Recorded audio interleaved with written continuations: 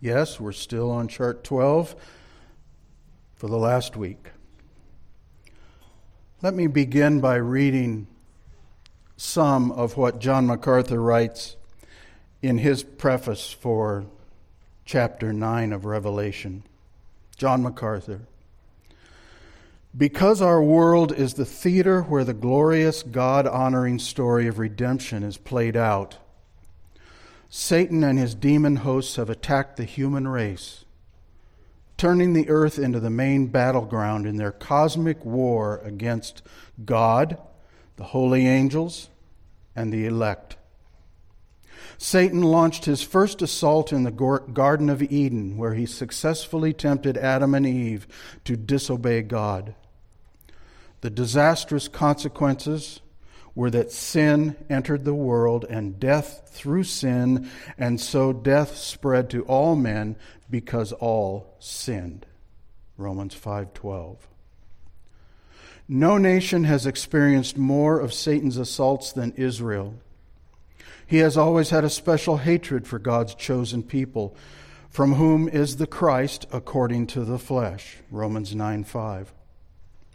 From the beginning to the end of Jesus' earthly ministry, Satan fought with all his impotent fury against the Lord Jesus Christ. At the end of Jesus' ministry, quote, Satan entered into Judas, who was called Iscariot, belonging to the number of the 12, end quote. Luke 22:3, who then betrayed Christ into the hands of his murderers. Satan also attacks the church by bringing unbelievers into it, mixing in his tares among God's wheat, blinding the minds of unbelievers so that they reject the gospel, and seeking to overwhelm believers with temptation, persecution, and discouragement. God sovereignly allows and oversees all of Satan's assaults and fulfills his purposes in spite of them and through them. Satan is the servant of God. In the future, Satan will serve God's purpose by being permitted to launch another deadly assault against the human race. That attack will come at the sounding of the fifth trumpet, during the time of God's judgment in the Great Tribulation. For millennia, the heavens have declared God's glory, but in the future, they will declare his wrath. While the destruction caused by the first 4 trumpet judgments will be catastrophic, the remaining 3 will be far worse.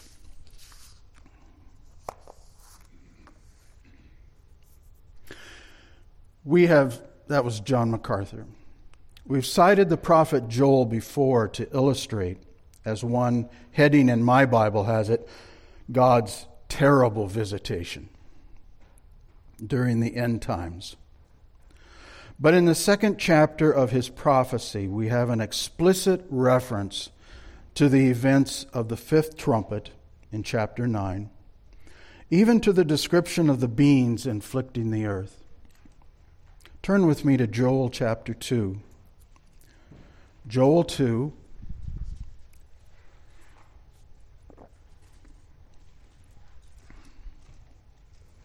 Let me begin at verse 3.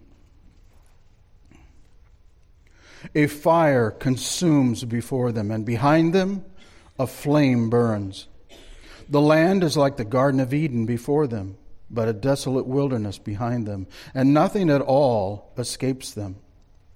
Their appearance is like the appearance of horses, and like war horses so they run. With a noise as of chariots they leap on the tops of the mountains, like the crackling of a flame of fire consuming the stubble, like a mighty people arranged for battle. Before them the people are in anguish. All faces turn pale. They run like mighty men. They climb the wall like soldiers, and they each march in line, nor do they deviate from their paths. They do not crowd each other. They march everyone in his path. When they burst through the defenses, they do not break ranks. They rush to the city. They run on the wall. They climb into the houses. They enter through the windows like a thief. Before them the earth quakes. The heavens tremble. The sun and the moon grow dark, and the stars lose their brightness. The Lord utters his voice before his army. Surely his camp is very great, for strong is he who carries out his word. The day of the Lord is indeed great and very awesome, and who can endure it?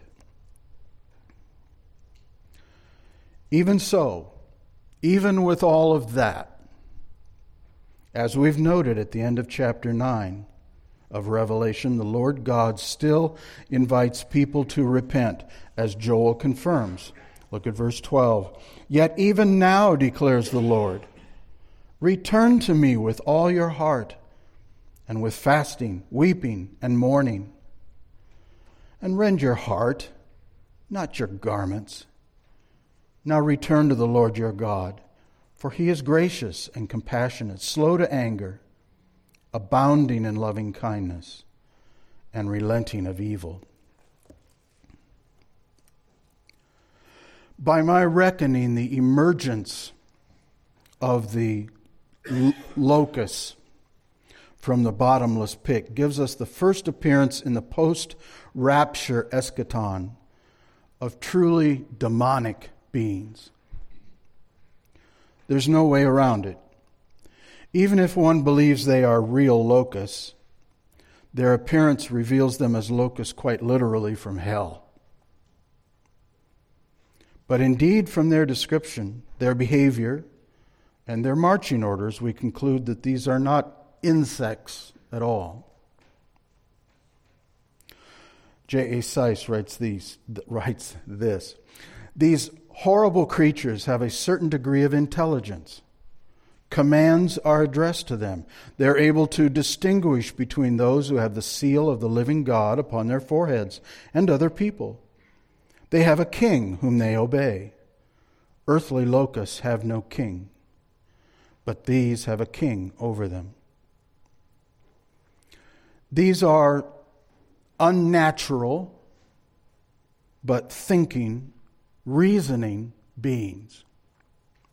They receive and obey their orders not to harm or destroy any foliage, not to do harm to anyone bearing the seal of God on their foreheads, and not to kill anyone.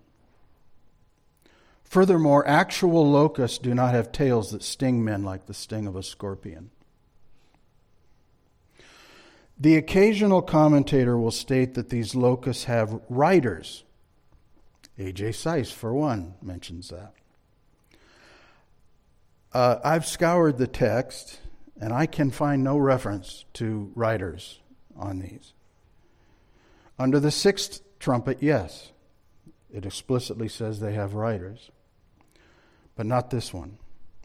All descriptions pertain to the beasts themselves, and all power and all instructions for the campaign are given and addressed to the locusts themselves, not anyone mounted upon them. So we're left with a plague of supernatural beings or demons with an appearance and behavior so bizarre, so frightful, as to inhabit our worst nightmares. So let's now examine the appearance and nature of these beings, paying close attention to what the text actually says. Verse 7 of chapter 9.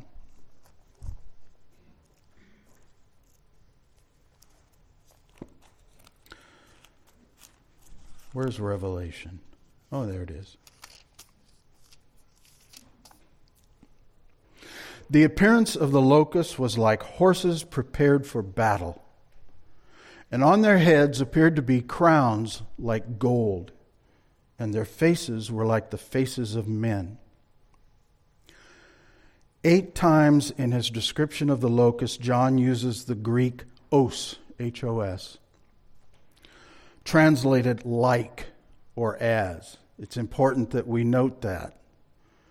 This confirms that the apostle, for the benefit of readers of this revelation, is doing his best to paint a picture of thoroughly otherworldly, demonic design. Thus, he cannot describe the whole of each, for it could not be compared to anything in the history of man. No one at all has ever seen or even thought of creatures like these. Well, maybe in Hollywood they've thought of it, but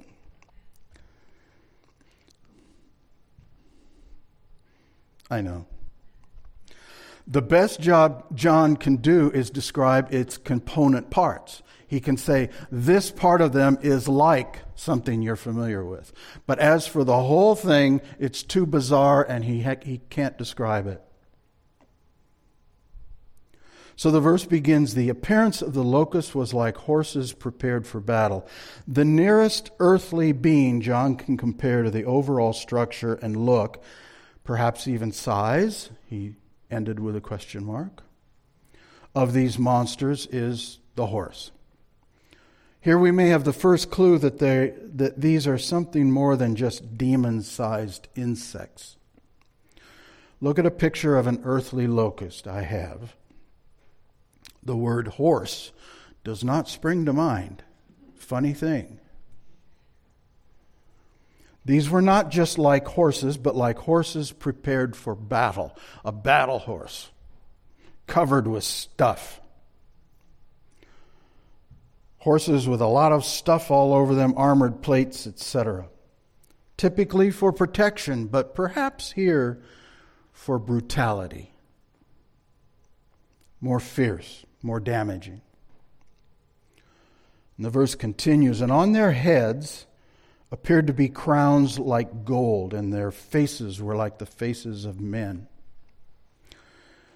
Here again, we must not give in to the easy mistake of shaping the description into a more palatable or sensible image. It does not say that there were riders wearing crowns who were human beings because they had the face of a man. It doesn't say that. No, the pronouns there, T-H-E-I-R, and they, in this passage, always refer to the beasties. No rider is mentioned. Even on the heavenly righteous side of things.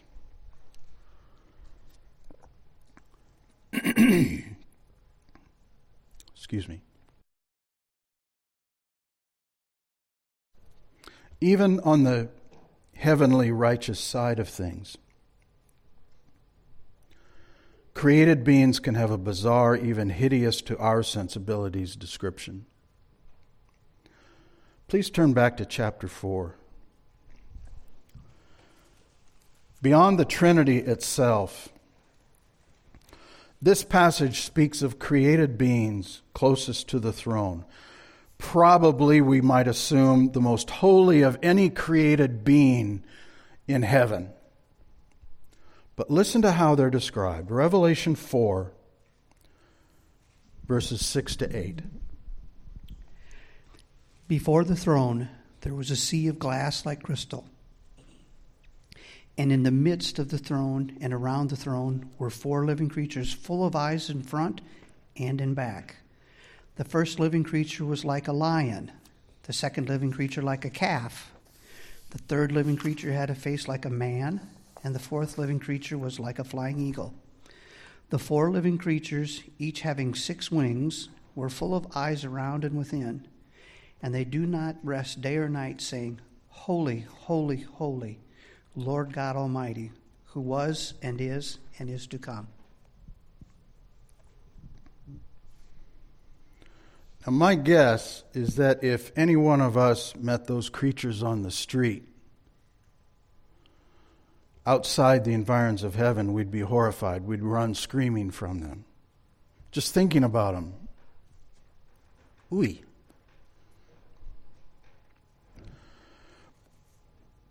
But not in the precincts of heaven. To my mind, This plays a part in the resurrection, to the acquisition of new bodies suitable for heaven.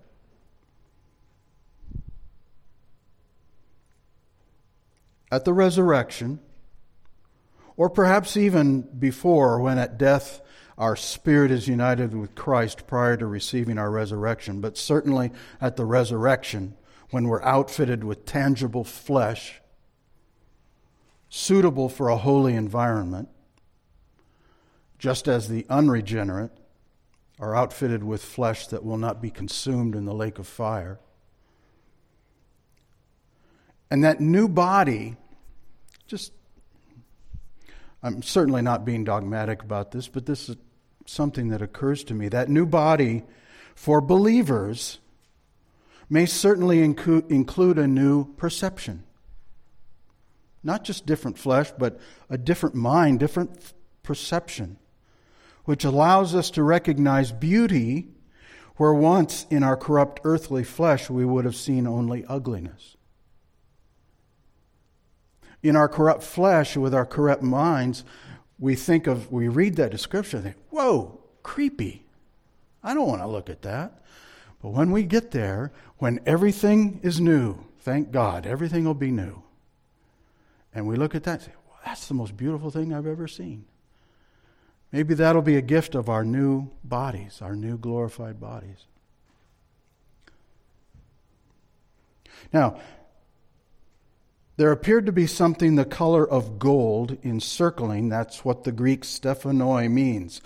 The heads of these creatures, as before, in chapter 6, verse 2, less a crown of royalty than an honorific. It's what you'd get when you ran the race. When you won at the Olympics, you'd get a crown, a wreath. Thus, it could be something as simple as a gold-colored band. It's just, the word means to go around. As to the faces, were they literally a human-like countenance? Or an arrangement that from a distance gave the impression of eyes and nose and a mouth, much as people refer to the man in the moon because of the way the craters are arranged? Hard to say. We don't know. The text doesn't tell us. Was John seeing this up close and personal, where he could reach out and like Monk touch the antennae? Or was he seeing a sea of them a long ways away? We don't know. Now verse 8. It gets a little more weird. They had hair like the hair of women, and their teeth were like the teeth of lions. Sidebar. It's funny what the book of the Revelation does to otherwise sensible scholars. They just go wacko. It's amazing some of the things one reads. And I'm talking about scholars that I've consulted for many other studies. Hey, these are dependable guys. These are great. And then they turn the page to Revelation and go wild. This is a modest example. It seems to send them off into la-la land. Take, for example, the old but perfectly respectable commentator Adam Clarke, old, 1800s, who writes in reference to, quote, they had hair as the hair of women. He writes this, quote, no razor passes upon their flesh, their hair long and their beards unshaven, end quote. Really? Where does it say anything about beards? Not a word. He just assumes that if they don't cut their hair, they probably don't cut their face.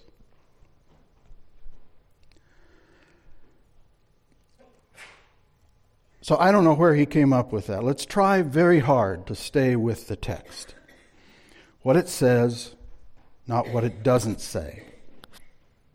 More than one commentator passes along the tidbit that this refers to the antennae of the locust, long hair, antennae of the locust. Because, quote, there is said to be an Arabic proverb in which the antennae of locusts are compared to girls' hair? Vincent. To be kind, I don't see it.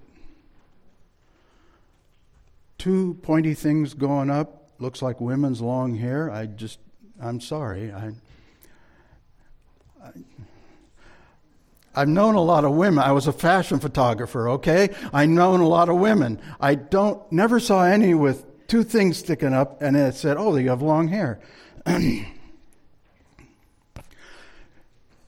No matter how tall or long they are, they do not at all bring to mind the hair of women. Is it not possible that since he described them in the previous verse as like horses, that this refers to long flowing manes as some horses have? Or they are locusts with hair. We already know they're bizarre. And since horses' teeth are larger than those of lions, I wonder if this remark might have more to do with the manner in which the mouth and the teeth are used rather than their size. A lion could be more ferocious than a horse, but a horse has much larger teeth. Pretty sure.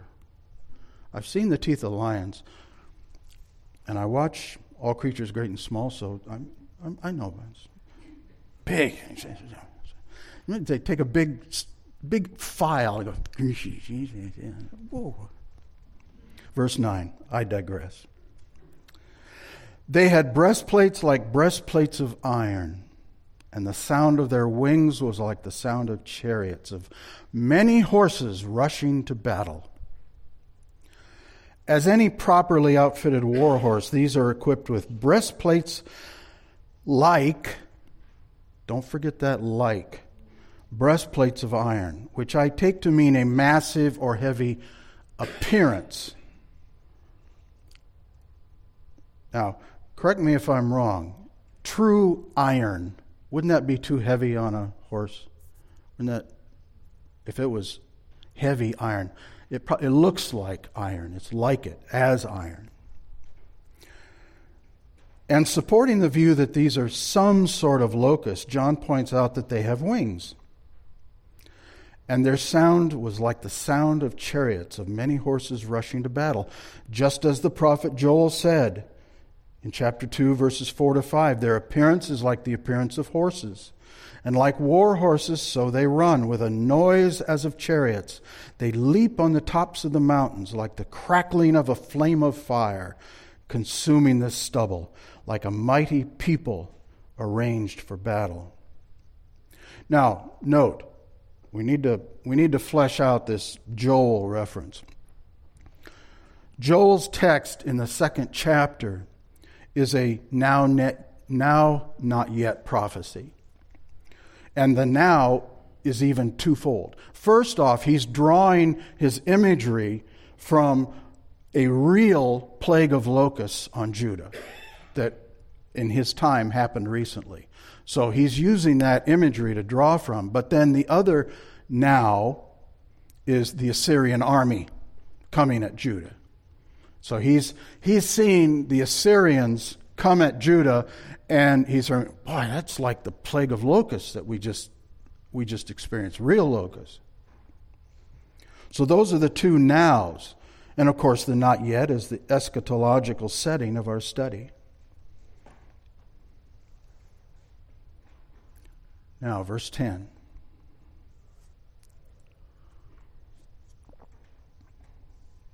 They have tails like scorpions and stings, and in their tails is their power to hurt men for 5 months.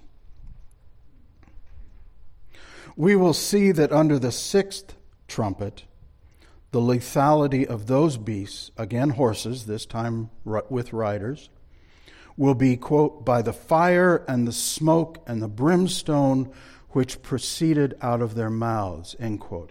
In other words, in the 6th trumpet, the horses will kill by what comes out of their mouth.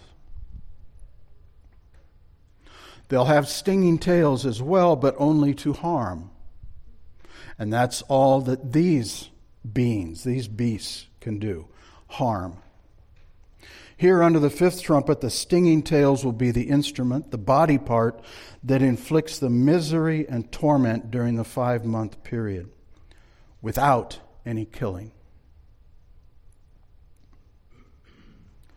Verse 11. See how fast he's moving. They have as king over them the angel of the abyss. His name in Hebrew is Abaddon. And in the Greek, he has the name Apollyon.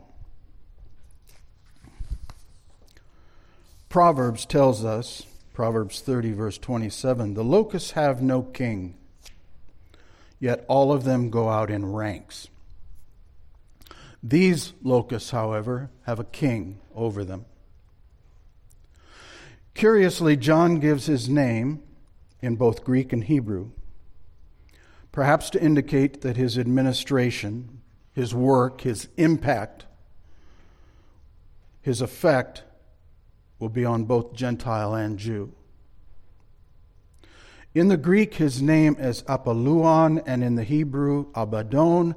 The Hebrew means place of destruction, but it's then personified. So if your version doesn't say Apollyon, but has destruction or destroyer, in most instances it'll still be capitalized because it's personalized.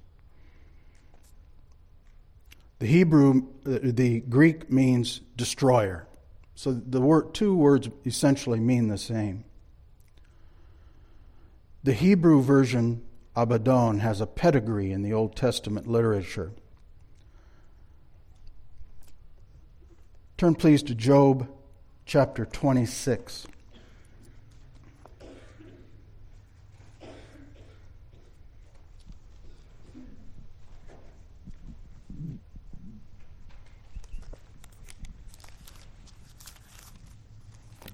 Job 26. Let's read verses 5 to 6. The dead tremble under the waters and their inhabitants. Sheol is naked before God, and Abaddon has no covering. God sees everything, even into hell. The NIVs and the King James versions use destruction as a proper noun in place of Abaddon, but it's capitalized. The point of that passage in Job is to confirm God's sovereignty over even the underworld. Nothing, not even there, is hidden from his sight or is outside his rule. It's real easy in this study to forget that none of this is happening without God's approval. He is the orchestrator. He's the one doing it. And or Christ, as we've seen. They're in places they're almost interchangeable.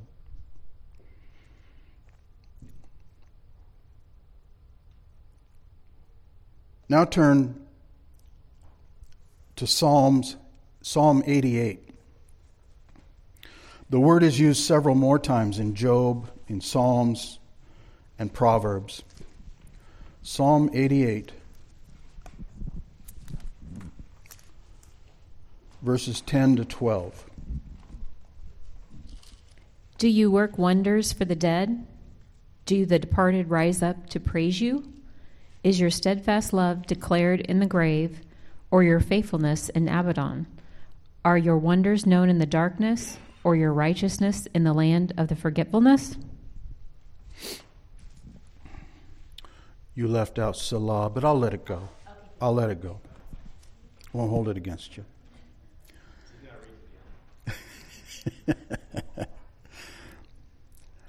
I have concluded that the fallen angel handed the key, who opens its gates to release the horde of locusts, is almost certainly Satan, and that the angel of the abyss, the king of the locusts, and anyone else in the pit is an archangel of Satan, one of his archons, his rulers.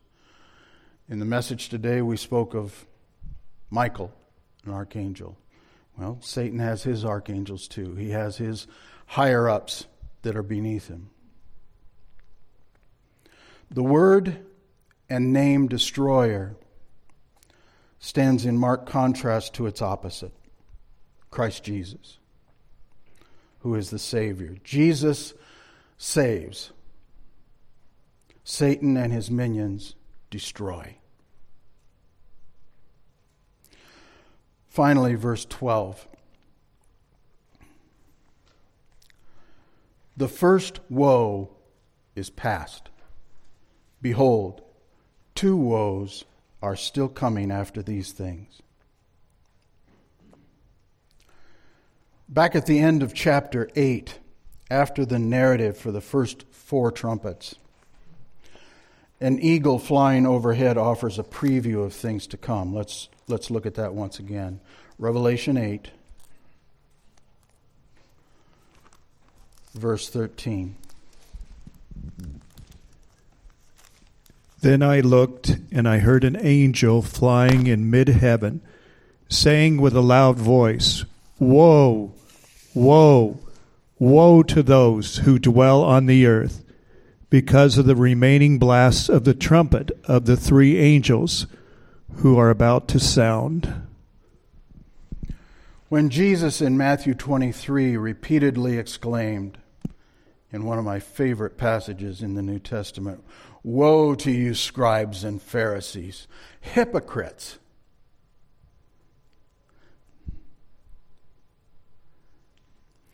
He was either or both expressing grief over or denouncing their behavior and philosophies. Here the same word, oué, declares a statement of empirical fact. Distress will come upon you. 3 times. Verse 12 in chapter 9 announces that the first woe, the 5th trumpet, is now behind us. At least its execution. We're not clear on exactly how long it runs. But there are 2 more woes waiting in the wings.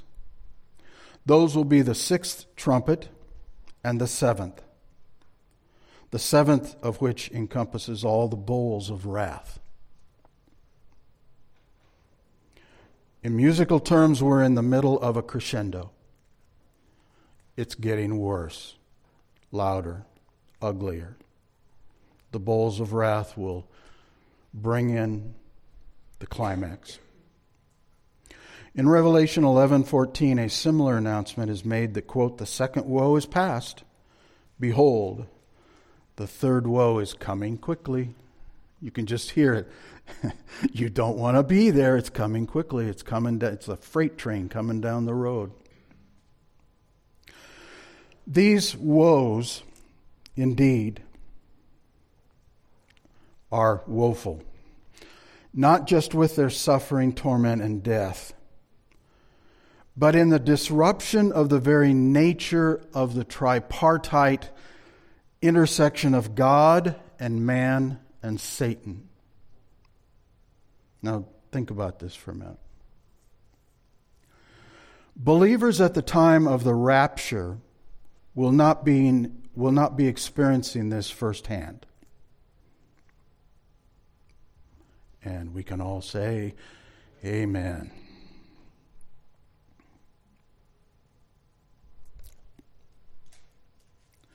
But just imagine for a moment that you are someone left on earth after that dramatic moment. Set aside your spiritual condition. We're not really talking about that in this. But obviously, if you're still around, if you were before the rapture and you're after the rapture, okay. But let's just take it. You're someone who lived through the things the way they used to be and are now living through the changes taking place during the subsequent 7 years of the tribulation. Before the rapture, before the tribulation, there was God in his heaven and Satan somewhere below, with man in the middle. As someone dwelling on earth, you perceive, in an admittedly simplistic sense, God as goodness and love. He's a nice guy. And you perceive Satan as evil and hate.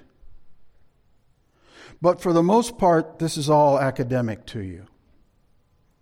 Both of these forces, good and evil, are extraneous to your daily life, more philosophical than pragmatic, more thought experiment than having any practical application to your existence. You're just living one day to the next. If pressed, you can imagine these two as actual living beings, but they're so far distant, so amorphous to your senses that neither occupy much space or time in your life. That's church stuff.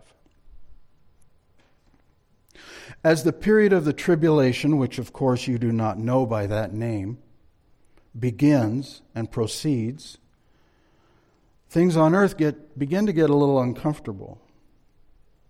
Life becomes increasingly a struggle with wars, food shortages, peculiar atmospheric effects, and cataclysmic upheavals on the earth. An individual in the military political sphere is making himself known, gathering supporters.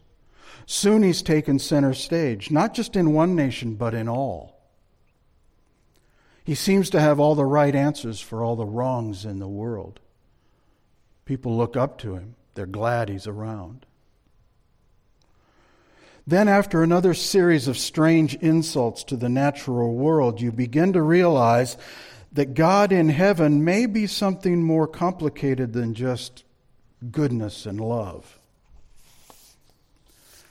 It's apparent that most of the bad things happening on earth are being instigated from above, from God, or at least His domain in the heavens. The media are flooding the airwaves and the internet with blistering reports all about the wrath of God to come, ancient prophecies fulfilled, and get out while you can. It would seem that your comfortable God of love has become a God of hate. Then one terrible day you awake to skies filled with bizarre creatures released from the bowels of hell itself. Horses that fly, or are they locusts with the faces of men? Or scorpions with long flowing hair? What are these? They cannot be defined, but fill the air like living pollution.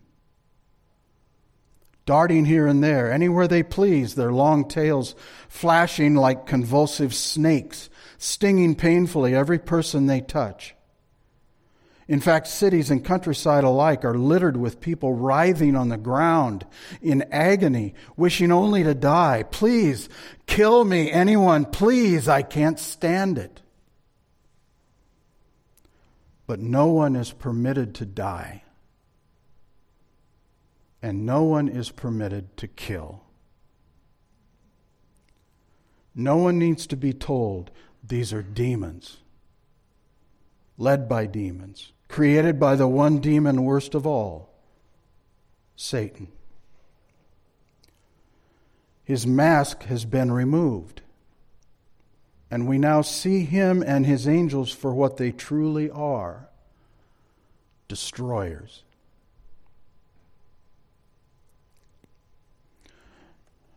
Let me close with what John Walvoord writes.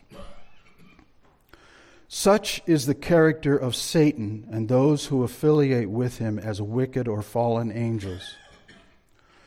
Though in the modern world, Satan often appears as an angel of light in the role of that which is good and religious, here the mask is stripped away and evil is seen in its true character. Satan and the demons are seen as the destroyers of the souls of men and as those who can only bring affliction. When divine restraint is released, as in this instance, remember who handed the key. The true character of the evil one is manifested immediately. Desperate indeed will be the situation of those who know not Christ in these tragic hours preceding his return to judge the wicked world. The tribulation period unmasks human wickedness and also demonstrates the true character of Satan. In our modern day, while Satan is still restricted, it is easy to forget the great conflict which is raging between the forces of God and the forces of Satan. Referring to Ephesians 6:12. In the great tribulation, and especially in the time of the fifth trumpet, with the release of the confined demons, the full character of Satan will be starkly manifested. For the first time in history, all those who do not know the Lord Jesus Christ as Savior will come under demonic possession and affliction. What is true in that hour is also true in some measure today, for there is no deliverance from the power of Satan, nor from his affliction apart from salvation in Christ and the delivering power of God.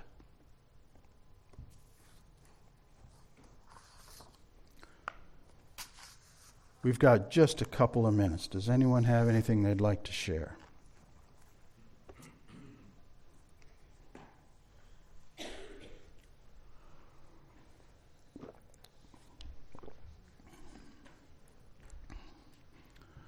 Okay.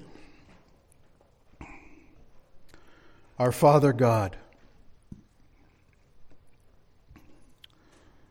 we are sobered. We are humbled by this picture of what you will be doing in the final days. You are Lord. You are God. Jesus Christ is King. It is you, God of love, who sets this in motion.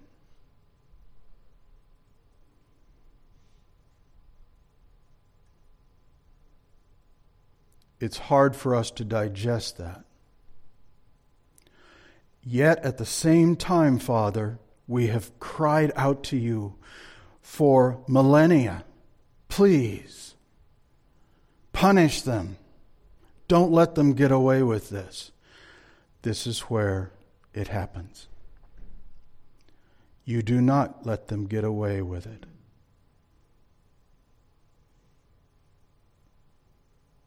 It will be done in your time, according to your will, not ours. And we bow before that. We acknowledge it. It's what it means to call you Lord.